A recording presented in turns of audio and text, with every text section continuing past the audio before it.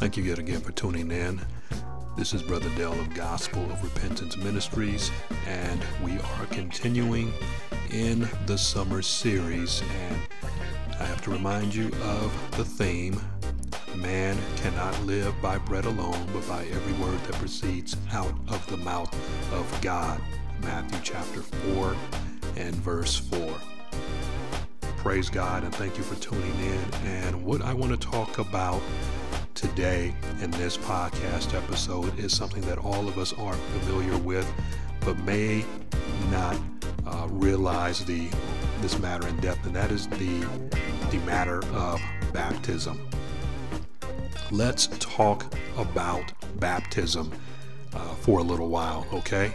And to begin this discussion, I'm going to work off an article that I wrote about baptism earlier in the year. I'm not going to read it verbatim, but there are some things in the article that I think will be helpful in explaining what baptism is and what it was designed for.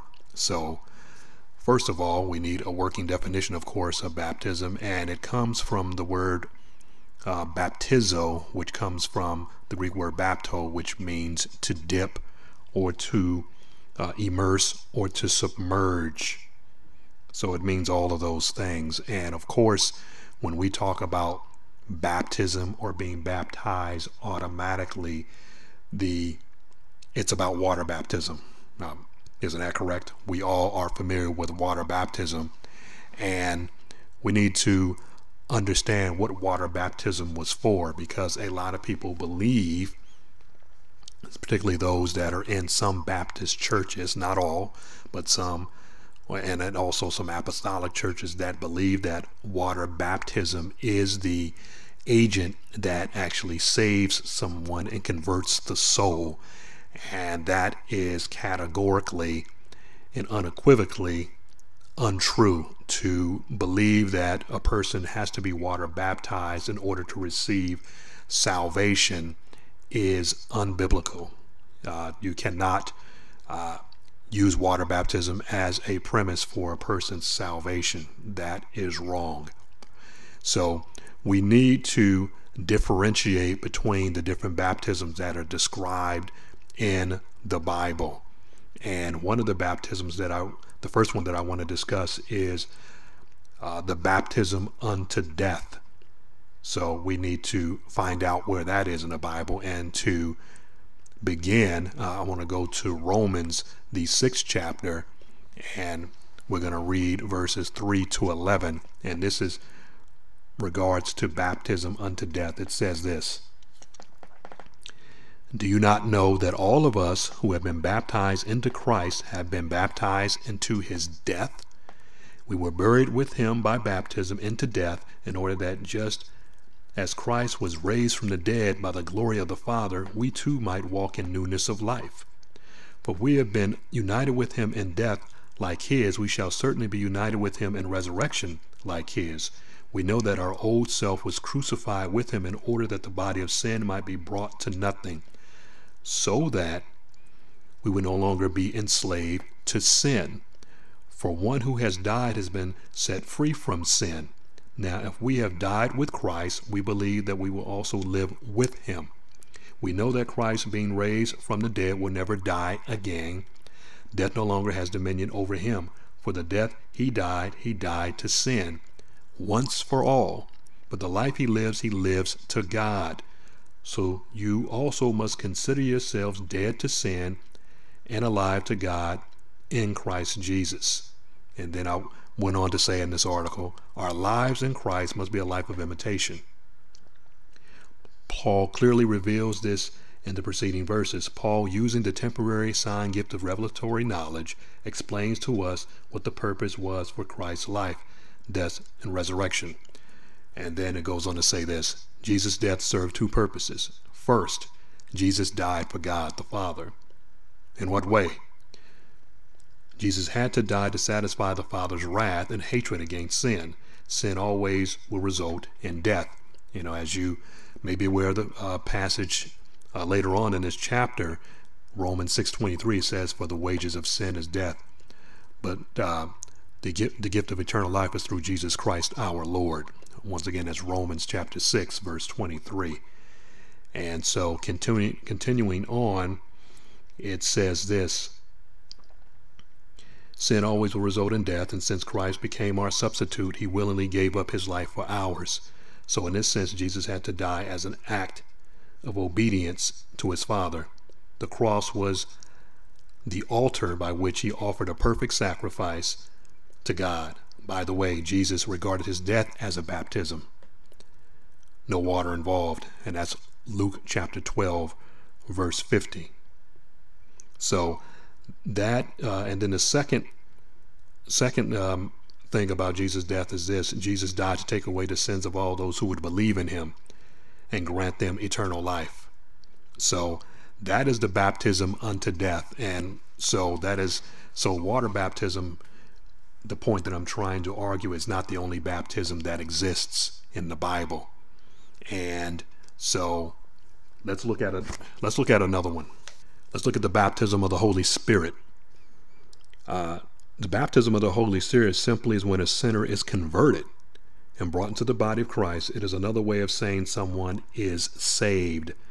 One cannot be spirit baptized without being saved. They are synonymous. Contrary to popular belief by those in the Pentecostal and charismatic movements, babbling in unintelligible speech, or what many regard as speaking in tongues, is not evidence someone has been baptized by the Holy Spirit. How do I know this? Because in the first century, when a temporary sign gift was operative, not all spoke in tongues. That's 1 Corinthians 12, chapter 30. I bring that point up because a lot of people believe that in order to be spirit-filled, that one has to speak in tongues. Or as the charismatics render it, they said it's being born of the Spirit and being filled with the Spirit are two separate things. And I was taught, and maybe some of you listening were also taught, that when you come into the kingdom of God, when you're born of the Spirit, you're powerless because you have not been filled with the Spirit with the evidence of speaking in other tongues. And that simply is also an untrue statement. It is very popular, and the Neo-Pentecostal charismatic movements, and even I believe some Catholic churches, are into speaking in tongues or babbling in tongues. But speaking in tongues is not a indication that someone has been spirit filled. There are cults and Tibetan monks that speak in different tongues and chant and things like that, and they're definitely not spirit filled, or they're not filled by the Holy Spirit of God. They are probably induced and possessed by some foreign, or what the Bible calls a familiar spirit, which would be a demonic spirit. So as an aside, I throw that in for what it's worth. Don't believe that because a person is speaking in tongues or babbling in tongues that they're spirit filled. And let's talk about another baptism we need to discuss, of course, water baptism. And it says, and this is the purpose for water baptism, by the way. It says, I wrote down here, the purpose of water baptism is to declare publicly what has happened to one inwardly. It can never take away sins. When we are water baptized, we are identifying with the death, burial, and resurrection of Jesus. The old man of sin is dead and buried in the grave, and the new redeemed man is the one brought back from the dead. This coming out of the water is symbolic of the new birth. When John the Baptist was on the scene, he was baptizing people so they could acknowledge their sin. It was a baptism of repentance. And that's in Matthew chapter 3, verse 6. And they were anticipating the coming of the Messiah so that he would be able to baptize them, the Bible says, with the Holy Ghost and with fire. So if you have been baptized as a child, but you've never made a genuine confession of faith in the Lord Jesus Christ for the remission of your sins and the salvation of your soul, then your water baptism was insignificant. It didn't mean anything. And as someone said, kind of jokingly, but it's true, you went down into the water as a dry devil, you came up as a wet devil. So water baptism prior to spirit baptism is insignificant. The spiritual baptism has to happen first, and then the outward sign of what happened on the inside of you is what needs to happen after that. So the water baptism is a public declaration of your identifying with the death and burial and resurrection of Jesus Christ. You're identifying that you belong to him and he belongs to you. But like I said, it makes no sense and it's pointless to be water baptized if you're not been spirit baptized. And of course, being spiritually baptized is being born again, being born of the Spirit of God. And that can only happen if one person acknowledges their sin and they repent of their sin and they're converted.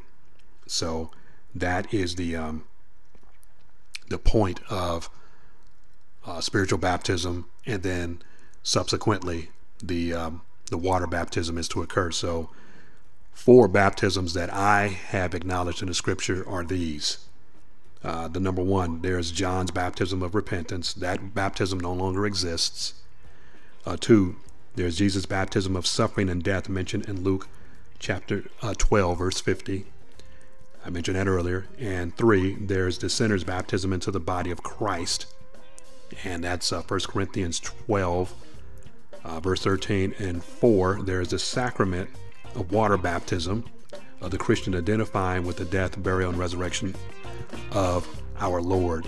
And the scripture references for that is Acts chapter 2, verse 41, chapter 8, verse 38, chapter 10, verses 47 to 48. So that is a brief synopsis and overview of the baptisms that are mentioned in the scripture. And once again, I thank you for listening. This is your host, Brother Dale of Gospel Repentance Ministries. I'll check you on a later episode. God bless.